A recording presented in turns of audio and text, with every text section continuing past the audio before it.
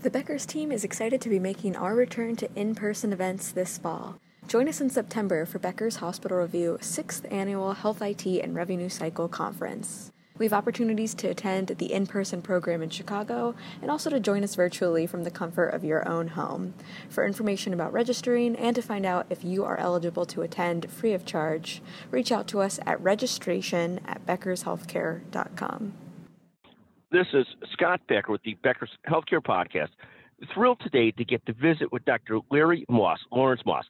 Dr. Moss is the CEO and president of Nemours Children's Health, a magnificent leader, and he talks about what he sort of sees both in children's healthcare and healthcare in general, some of the thoughts on strategy, competition, where the system is going, and more. Dr. Moss, can you take a moment to introduce yourself? Sure. Thank you very much, Scott. My name is Larry Moss, and I am, as you said, the president and CEO of Nemours Children's Health. We're a multi-state, multi-hospital system of pediatric care focused primarily in the Northeast Delaware Valley area and in the Southeast in Florida and a little bit in South Georgia. Thank you. And where in Florida are you folks about? So we actually have 40 locations of care in Florida. We have a freestanding children's hospital in Orlando in Central Florida. We have a large multi-specialty clinic in which we're in a close partnership with Wilson Children's Hospital in Jacksonville. We have clinic locations in Pensacola and multiple other locations across the Panhandle, down the East Coast to St. Lucie and all the way across into Polk County. Fantastic. Thank you so much. In the children's health market, how is strategy and competition evolving? I know in the adult market, there are so many new entrants, whether private equity funded or the big telehealth companies, or the Walmarts, the CVS, Aetnas, and the Uniteds. What does it look like in the children's health market? How is strategy and competition evolving?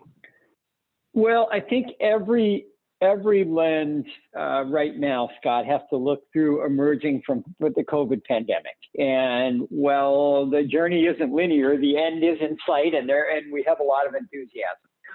A key issue about the children's market is that we were hit harder financially than many of our adult care institutions, and we have been much slower to reemerge from that. And it's only in the last few weeks that we've seen volumes come back and revenues start to approach where they were in 2019. So we are very much in a high optimism recovery mode, but that's very recent.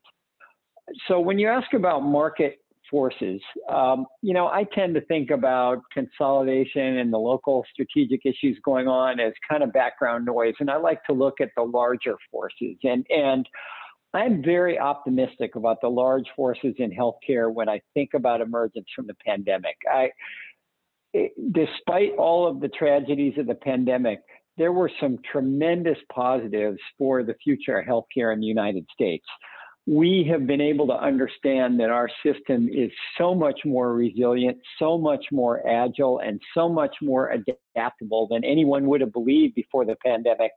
I think we're now talking about the kind of changes and transformation over a rapid pace that we previously were talking about might occur, about potentially occurring over decades.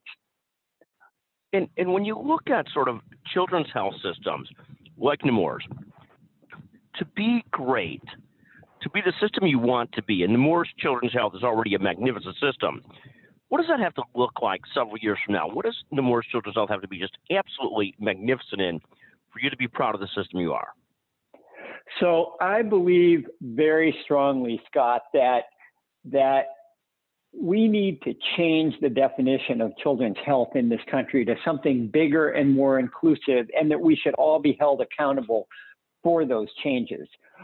I think a truly great children's health system in the future will be creating health for all children. So that will include provision of superb cutting-edge quaternary and tertiary services like we all do and like Nemours will continue to do at the highest level.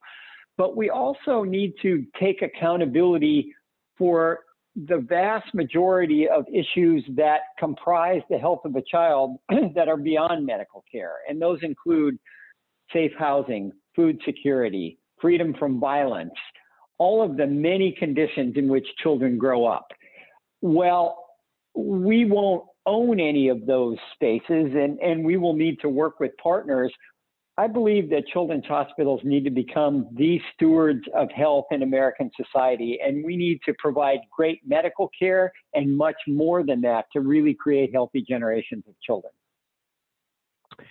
And how does a Nemours Children's Health, I mean, I see, for example, different health systems. Atrium Health is famous for having invested a lot in low-income housing in their areas.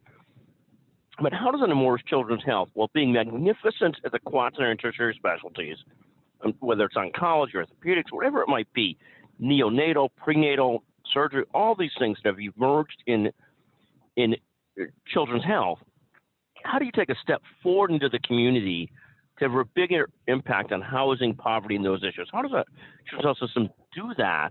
And how do you make the big impact you'd like to make? It seems like such a big problem. So I'd give you two concepts to think about in response to that question. One is payment transformation, and two is partnership. Now, with respect to payment transformation, the economic engine of American healthcare is not health. It's volume and complexity of medical services delivered. And we and every other health system in the country under our current fee-for-service environment are actually incentivized for the opposite of health. The more operations we do, the more patients we have in the ICU, the more procedures we do, that's the economic driver of our system. Well, we need to do those things and want to do those things when necessary. We should be financially incentivized to minimize those things and to prevent those problems in the first place. So Nemours plans to lead the nation in a move to a pay-for-health system as opposed to a pay-for-delivery of medical care system. Now, with respect to partnerships, those would be in the area of government agencies, non-governmental not-for-profits, and even businesses in the community in order to partner to create healthy children. And once there is transformation of the way we get paid, there will be tremendous financial incentives for systems like Nemours to work with those partners to actually create health and to do the things we need to do to keep kids out of the hospital.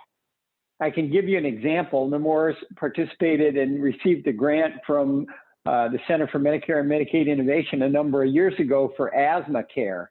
And using a variety of relatively inexpensive community interventions, we were able to cut emergency department visits in half and cut the rate of hospitalizations massively. Now, on the hospital side, we lost money because we were paid fee for service, but it was the right thing to do, and it's the type of thing we want to do more of in the future. And let me ask you a question, a very real question. My son goes to see the ENT, and we're in a fee-for-service world, and my concern is it's going to push just a little bit for the procedure versus not the procedure. Now, just a little bit of skepticism that might be the direction that will push just a little bit. Now, the opposite is true in the pay-for-value world. How am I going to not have the same skepticism on the other side that the physician's not going to want to do the surgery because he or she gets disincentivized to do so under the economic system of pay-for-value?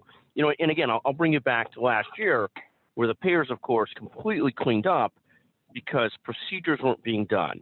And so they just cleaned up. It was like a windfall. And the same thing happened with these Medicare managed care plans, where big physician groups managing Medicare managed care plans had the year of a lifetime based on procedures not being done. It was just things were closed down, and they still got their capitated fees. So when the incentive changes from doing the procedure, and I get concerned that I'll be told we should do the procedure, to not doing the procedure, how do I measure that? How does that exactly work, Dr. Moss? Yeah, really good question, Scott. And you say there's a little bit of incentive to do the procedure. You're being kind with that statement. I'd say there's a lot of incentive to do that procedure. And I don't say that to impugn or malign the individual motives or ethics of any individual practitioner. I mean, I spent my entire career as a surgeon trying to make best judgments about when to operate and when not to operate. Nevertheless, when generations of physicians and providers grow up in an environment where success is defined as volume, you get volume. And, the forces are subtle, they're beneath the surface, but they are there.